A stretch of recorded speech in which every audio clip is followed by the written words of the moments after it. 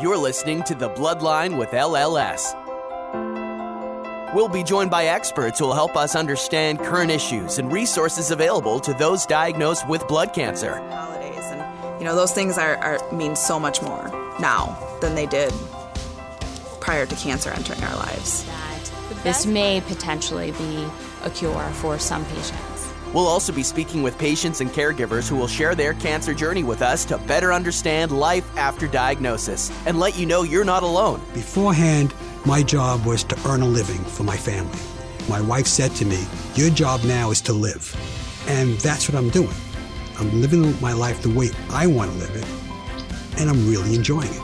It's a much more fulfilling life. Everything that I knew, I didn't know anymore. That defense mode, we're survivors, help for them to get out in our head, but they're probably not the questions that you want answered. So, writing them down for us is important because of our chemo brain. Let's get started.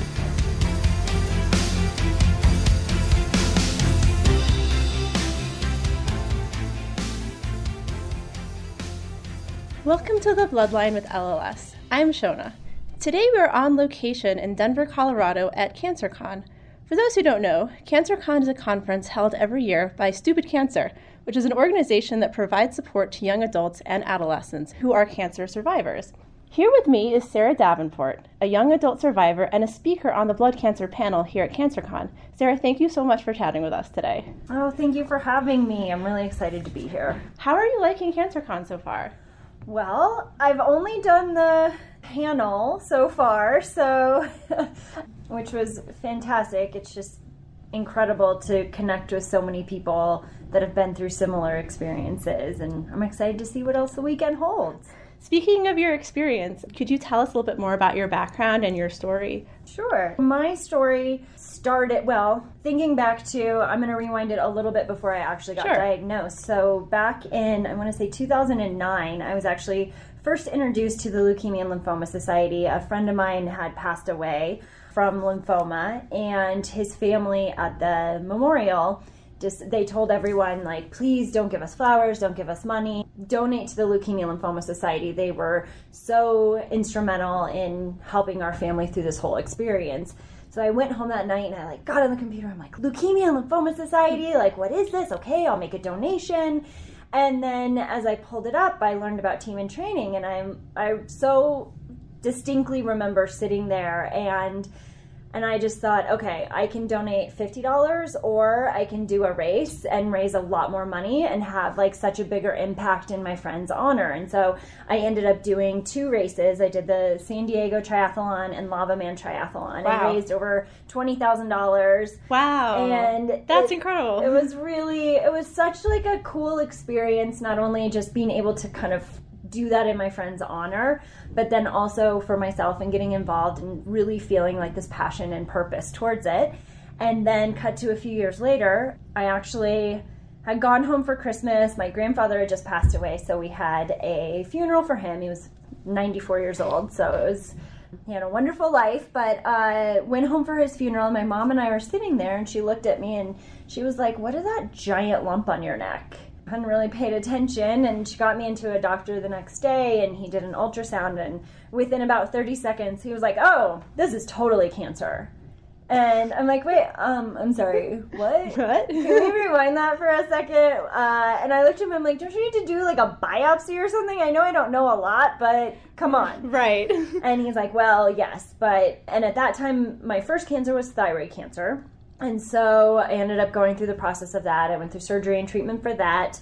And then shortly thereafter, I had another lump on my neck, and this time it was right behind my jaw, kind of under my ear, and called my doctor. I'm like, something's going on. I don't know exactly what this is, but it's not in the area of my thyroid. So he thought it was maybe an infection from my first treatment, and so they put me on antibiotics and steroids, and nothing helped. And finally I was like, well, I think we need to scan you. And so I got a CT scan, and within a few hours I got the phone call and was like, we need to have you come in immediately for an MRI. And then it's like, we need to have you come in for a biopsy. And within a few days I was diagnosed with non-Hodgkin's lymphoma. diffuse large B-cell. And then I started chemo pretty quickly thereafter because my oncologist had explained, he's like, it spreads really quickly and we need to get on this immediately. And as of today, I just had my 2-year scan earlier this week, actually. I have my appointment with my oncologist this coming week, but scan looked good, so... Congratulations. Very excited, thank you. So this is a big week for you. Yeah, it's a really big week. It's just so bizarre. Yeah, the timing is amazing. So that's a really great story of how you got involved with LLS. How did you become involved with CancerCon then? Well, through LLS, I've been volunteering. So I went through treatment in Los Angeles, and then after I finished chemo, I moved to Denver. My dad lives out here. I wanted to be closer to family, kind of have a little break from living in crazy Los Angeles. And so I moved out here, and I wasn't ready to start working after treatment, and so I started volunteering. And I work with the Presbyterian St. Luke's Hospital here, and was doing the Cancer Resource Center and going around and sitting with patients and talking to them about all the resources that the Leukemia Lymphoma Society has. So that's kind of how I got involved in Denver with this, and then from there was asked to speak on the panel. So it's really exciting. That is really exciting. I loved watching you talk on the panel this morning. You had so many interesting things to say, and your journey of survivorship and what that means to you is very interesting. So, I wanted to ask you a few more questions about that. I know that, fertility and hormonal issues are very important to you, and you have some experience with that. I do. Is there anything that you would like to tell our listeners about your experience? It's been an interesting experience for me. I was 36 when I was first diagnosed, so I'm 41 now. So I was kind of, I think, at the tail end. I still thought I had an opportunity to have kids before kind of heading down this cancer path. And then the first treatment that I went through for thyroid cancer kind of messed up my reproductive system a little bit, and then it kind of got back on track, and then I got hit with chemo. And that completely kicked me into menopause. So the whole process of that has definitely brought up a lot of challenges, not only physically, mentally, emotionally, really having to wrap my head around the idea, my body just cannot have children. It's been an interesting sort of process of coming to grips with that and understanding this is the situation. I didn't have time before chemo to bank eggs, to do any of that. We really had to get it started immediately. And then on the physical side as well, right now just dealing with all the aftermath of menopause and what that looks like when you're only 40. And so much of it for me really has to do with looking at the long-term picture. What does that mean for the rest of my body, for my bone health, for my heart health, all of these things that I'm I never thought about these. I was just sort of okay, I'm a healthy person, and this is, I'll think about that when I'm older. And now exactly. It's wait a minute, no, I have to think about this now. Mm-hmm. And so I'm on hormone replacement therapy, trying to figure it all out. It's definitely been a struggle. Trying some new interesting tactics with my doctor. I've got a reproductive endocrinologist, and I really encourage girls, women, younger cancer adults to talk to a reproductive endocrinologist. That is such an important person in my survivorship plan, just to get that all on track and to make sure you're doing the things to take care of your body for the long term. And I know with fertility and hormonal issues for young women, it's very important for them to be their own advocate, because a lot of times when they're getting treated, like you said, it's let's go into chemo right away. Let's get this treatment started right away. And, it could be all said and done before they even realize what's happened, and then they have to deal with these issues. And so did you find that there was a lot of support for you when you were going through that? Well, it was definitely brought up. My oncologist and I talked about it. He was very good about, broaching the subject and kind of the timeline and the reality of my diagnosis, how it had spread, what we were looking at, what we were dealing with, and talking about the fertility. I felt very clear on, I just wanted to get chemo started. And I knew the process of banking eggs and going through all of that. I had a girlfriend who had just recently done it. And so I understood that process a little bit. And I knew, like, for me, for my body, for what my body had already gone through too with the thyroid cancer, I just was like, you know what? I just need to be okay. And so I did feel like I had a lot of support around it, and it was just kind of like it was a whirlwind. I mean, it's just such a whirlwind when you get diagnosed, and there's so many things that you have to think about in a really short amount of time, and you have the pressure of life and death. That's why it's so important, I think, that we have like LLS and stupid cancer that can kind of help to, maybe organize all of these things a little bit more for us, because, as you were saying, there's just so much that you have to consider and so much that's going on and so much that's going through your head that it can be extremely overwhelming. I know something that you were saying with, being 41 and going through menopause and all of this. How does that kind of tie into the overall process of healing? Because I know you've said before that the healing process is very long, and it's a lot longer than you expected. It just doesn't just end the day that, your treatment ends. I mean, I can't speak for anybody else, but I don't know if as you go into this process of getting a diagnosis and facing treatment, surgery, all of these things, like, I don't know that I necessarily could have wrapped my head around what healing would look like. It was like, okay, I have to deal with what's immediately in front of me right now, and then I'll deal with what's next. Like, I don't know exactly what that's going to look like. Thankfully, again, and having that support and talking to other survivors. I had a girlfriend who had been through leukemia who was very clear with me, like, Sara, it takes a long time.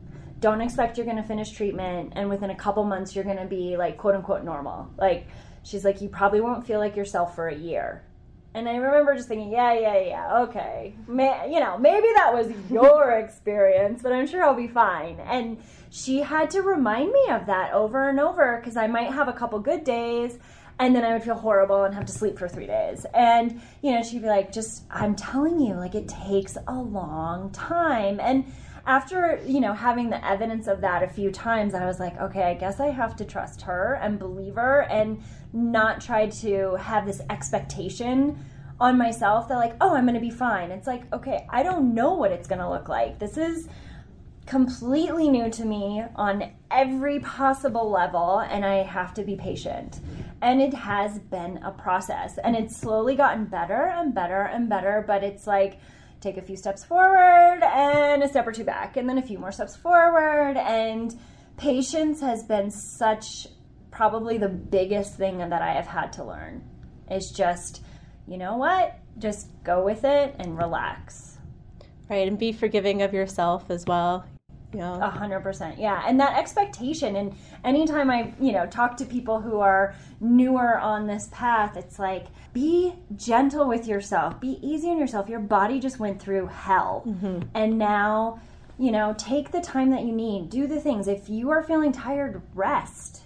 If you, are craving something, or if it's too much to be around a bunch of people, don't be around people, or vice versa. If you're really feeling like you need connection, reach out and ask for help. Like, whatever it is that sounds good to you, really dive into that. And like, yeah, not having this expectation like, oh, I should just jump back into life the way it was before, because it's not going to happen. No.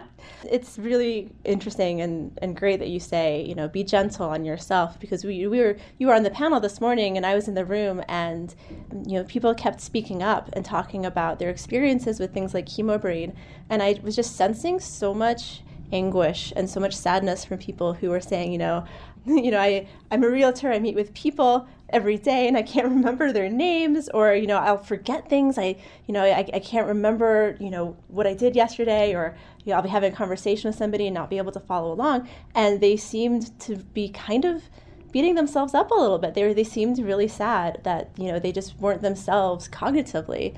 And they also kind of had this feeling of, people don't necessarily understand that this is a very, very real thing that people are going through. Oh, definitely. No, and it's really interesting feeling, that anguish and the anxiety around the late side effects, or the side effects that, you're still dealing with into survivorship. It was like you could just feel it in that room. There was a lot of stress around it, and a lot of like, I need an answer, fix me. Mm-hmm. And sadly, there's not just a simple fix for these things. And And it's so subjective, like what one person's experience might not be the same as yours. Or, you know, my experience with things like chemo brain is it's a lot better than it was when I was going through treatment. And I still have moments when my brain is not the same that it was before. Mm-hmm. And I've really had to kind of lean into that, like, okay, like acceptance and surrender. You know, because when I'm the most frustrated and anxious is when I'm expecting myself to be like I used to be.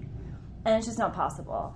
You know, my body and brain went through a lot physically, and it's frustrating, and I don't like it. And this is what it is what it is, which is really hard sometimes. And especially like when it comes to being at work and wanting to just like put this aside, like, okay, I want to put that I'm a cancer survivor in a box over here and just go along and be a normal person. And it's really hard to when you have these things that you're struggling with. So right. It was, I just wanted to give everybody in there a hug. I'm like, God, I get it. It's so frustrating. And you're doing great, like exactly how you are. And sometimes I'll even say to people, like, guess what? This is called like chemo brain. You know, no, I'm not going through chemo now. Yes, I'm, you know, in remission and I feel good and I still deal with this. And I think that's part of the thing too, is like opening the conversation, not just in the cancer community, but out in the rest of the world. Like, this is a real thing. If you know somebody who's gone through cancer and they're struggling with cognitive issues or remembering things or details, it's like, these are real issues. And opening that up, because I feel one thing that I have definitely noticed is people, it's like they think, well, you're done with treatment, so you're fine now. And I don't think people necessarily understand how long of a process it is. And educating people and just being I try to be very real about it. Like, yeah, I'm doing great and I still struggle. And that's what it looks like. Right. So I think it's a bigger conversation to be had for sure. Yeah, and I think that the chemo brain especially can cause a lot of anguish. You know, this is a conference for young adults and they have different concerns and issues perhaps than, you know, some older cancer patients. Like if you're diagnosed at the age of 65, and I've seen this, I go on our patient forums a lot at LLS, and one of the things that people will say is like, you know, I'm very grateful that I'm retired, because even though this sucks, I at least don't have to go to work and I'm retired. But if you're diagnosed with cancer at the age of 25, like a lot of the people at this conference are, you're going to have to go back to work. You're going to have to maybe finish school, finish your degree, and, you know, with all of these long-term survivorship issues. So, you know, you had mentioned that, you know, the confidence around getting back to work can be an issue. And I know that, you know, getting back to work is something that you are embarking on right now. So do you have any advice for young people? It's been, well, and it's so interesting. Again, it's one of those things I didn't even really think about it or understand it. I had, you know, a pretty substantial career before getting sick, and then got sick and kind of took a step back from everything and completely uprooted my life. Like I said, before I moved from Los Angeles to Colorado, and big life changes, and then it's like, oh my God, now what? Like, what am I doing? What is this going to look like? How am I going to support myself? And having a big chunk of time where I wasn't working and then trying to get back into the work world, I definitely found myself not having the confidence and second guessing myself and questioning, like, am I going to be able to do this? What am I worth? Like, what do I bring to the table? Like, it's almost like I had forgotten who I was before getting sick, and that, oh no, I actually have a ton of skills, and I'm a very, you know, I'm a good employee. I like offer a lot in the world. And it's like I had forgotten that, because those few years I was a cancer patient and that was my identity.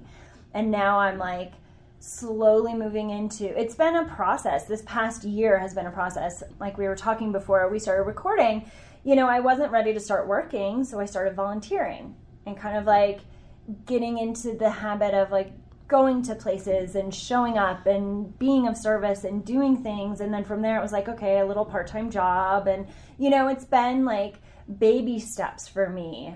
And thankfully I was able to do that financially. And it wasn't like, okay, I finished treatment and I had to try to get back to work right away. I think that definitely poses some other struggles as well. Really, I couldn't have done that. So I really feel grateful that I have been able to do this process. But getting back to building that confidence and then having a part-time job where I was able to step into a role and really get back to who I was in the workplace, it shifted everything. And then it was like, oh yeah, wait a minute. I do have a lot to offer, and I'm not just a cancer patient. I have so much more living to do. And it really helped me to kind of like step into that, feeling more confident and just moving forward, which I think has been something I've really been struggling with and excited to do. So with all of that, learning that you're more than just a cancer patient and that you have a lot to offer the world, how does that tie into other aspects of survivorship? So, we talked a lot about, in the session this morning about what is survivorship? What does that mean? What does it mean to be a survivor? So what does that mean to you? Yeah. Well, and I think in kind of bridging that gap of not only finding work and kind of moving forward, there's so many pieces to survivorship. There's obviously the physical side, having to have a follow-up plan and the doctor's appointments and looking at my diet and exercise and, like I was talking about before, hormonally, all of those like medical, my physical body, how is it functioning? There's that piece of it. There's also the emotional piece of the fear and anxiety of the cancer coming back, dealing with fewer and fewer doctor's appointments and kind of the nerves around like, oh my gosh, what's going to happen? Like if it does come back, are they going to catch it? What are we going to do? There's that piece of it. There's also the piece of the connection and community part. And I think that's why something like CancerCon and why the LLS community is so important, because for me, talking to other people who really get it is key, because I can talk to my other friends who've never been through it. I can talk to my family, but they don't understand what it really looks like for me as a survivor and at this age and really having to like recreate my life again. And I think the really cool part about being on this type of journey, and I talk to friends who have other survivors as well, it's like, okay, this is definitely not what I've ever chosen for myself. Like, no, thank you. I do not want to ever have to go through this again. But there's also so many beautiful things that have come out of it. And I think that's where, especially like moving into work or like, creating community, creating a new life for myself, I have so much more empathy and compassion, not only for myself, but for other people, whether they're cancer survivors or just humans on the planet. It's like, oh my gosh, so many people go through so much. And, I've really learned everybody goes through something, whether it's a cancer diagnosis or a divorce or, losing somebody way too soon, like whatever it looks like, everybody has their turn in the barrel. Like that, I think, is just a part of the human experience. And for me now, I'm able to look at people and see them with so much more compassion. So that, I think, is such like a beautiful gift of moving forward. And then just also such a new appreciation for life. And I was having this conversation yesterday with my friend who's here for the conference. I feel almost like I'm on borrowed time. Like, okay, the 36 years leading up to me being sick, I was so focused on like career and this and that and making money and education, doing all these things and, the grind. And now it's like, holy cow, I really appreciate, I woke up this morning and I was able to open my eyes and see the sun shining and sit and have a cup of coffee. And, it's just like the simple things are so important and precious to me now. And so many of the things that I used to stress about and worry about just seem completely unimportant. I'm like, literally, if it's not cancer, then it's doable. Like, and even with cancer, I'm like, God forbid, I really pray that this two is enough for me. Like, I've had my fill. 2 is more than enough. Oh my God. And and it's like, but if, God forbid if something came back, I'm like, what? We deal with it. Like, that's one thing I've definitely learned. It's like you just put one foot in front of the other, try to be as happy and enjoy the moment, and then when I'm struggling, I ask for help. And that, I think, is like the simple equation of life. And somehow as humans, we complicate things so much, and we kind of miss the point of like, no, we're supposed to be happy. We're supposed to enjoy this life. Right. Not run ourselves ragged when we don't have to. Yeah. And asking for help is so important. It's been key for me getting through all of this, and for then me being able to be there for other people, you know, and I feel like one of the topics that came up on the panel this morning was survivor's guilt. A young girl asked about it, and we were talking after the panel about it, and, you know, and I even said to her, I was just like, instead of me feeling bad about, okay, I'm still alive when I've lost, you know, friends to this disease, it's like, okay, how can I pay it forward? How can I help somebody else and like bring some meaning to something that's really awful? And, you know, I don't know why I'm still alive and someone didn't make it. Like, I don't get to know those things. I mean, who knows? Maybe someday I do, but right now, I don't know. But what I do know is I can then be a better person in this world and help somebody else who's maybe struggling or who doesn't understand, you know, if their family member got cancer and maybe they don't understand how to deal with it, how to show up for them. It's like, well, I can help them with that. So that has definitely been a benefit of going through all of this. Yeah, and that's such a beautiful sentiment too, you know, being able to take your experience and then pay it forward and help other people. Because as you said, you are in a unique position of being able to understand what people are going through. You know, other people can try to empathize, but unless you've been through it, you know, so you are in a unique position to offer help, and it's so wonderful that you are choosing to spend your time doing that. You know, we here at LLS definitely appreciate it, and I'm sure that, you know, everyone else that you've touched appreciates it as well. Thank you. Well, and one of the things that I had suggested to this young girl, it's such a cool program that LLS has, the First Connection program. I'm like, how awesome is that, to be able to connect with people who, other young cancer survivors or people who are just diagnosed, and be able to just be like, yeah, I get it. I totally get it. And I think those are some really powerful words. Absolutely. And I know that program has helped a lot of people. So yeah, you're absolutely correct. So thank you so much for being here today. Thank you for being here at CancerCon. Thank you for everything that you've done with LLS and for joining us on this podcast. Thanks for having me. This is so wonderful. It's been a pleasure. Thanks for listening to The Bloodline with LLS. We can be found on iTunes and other great podcatchers. You can subscribe at www.thebloodline.org. Be sure to check out our archive section on our website for previous podcasts. Be sure to rate and review us on iTunes. Keep up with LLS by following us on Twitter at LLSUSA and Facebook at the Leukemia and Lymphoma Society. Until next time.